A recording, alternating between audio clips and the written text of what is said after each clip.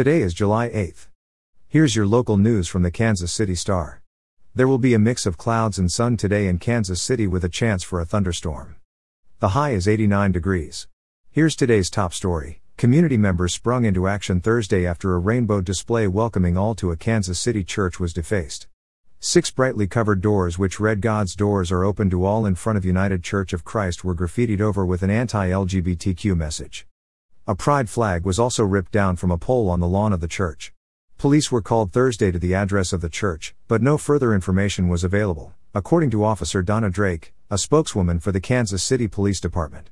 In politics news, the nonpartisan election guide website vote.org recorded a huge bump in voter registrations in Kansas and Missouri the day Roe v. Wade was overturned. The website allows people from around the country to register to vote online, explains state and local election rules, provides key voting deadlines and more. The organization describes itself as, quote, the largest nonpartisan voting registration and get out the vote technology platform in America. According to vote.org Senior Communications Director Latoya Knighton, Missouri saw a 627% increase in registrations between that day and June 17, 1 week before the ruling was released. Kansas saw an even bigger jump. The site recorded a 1,038% increase in voter registrations on the 24th.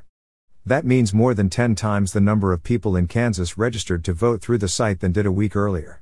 And finally, in sports news, former Chiefs player Otis Taylor was named a senior semifinalist for the Pro Football Hall of Fame.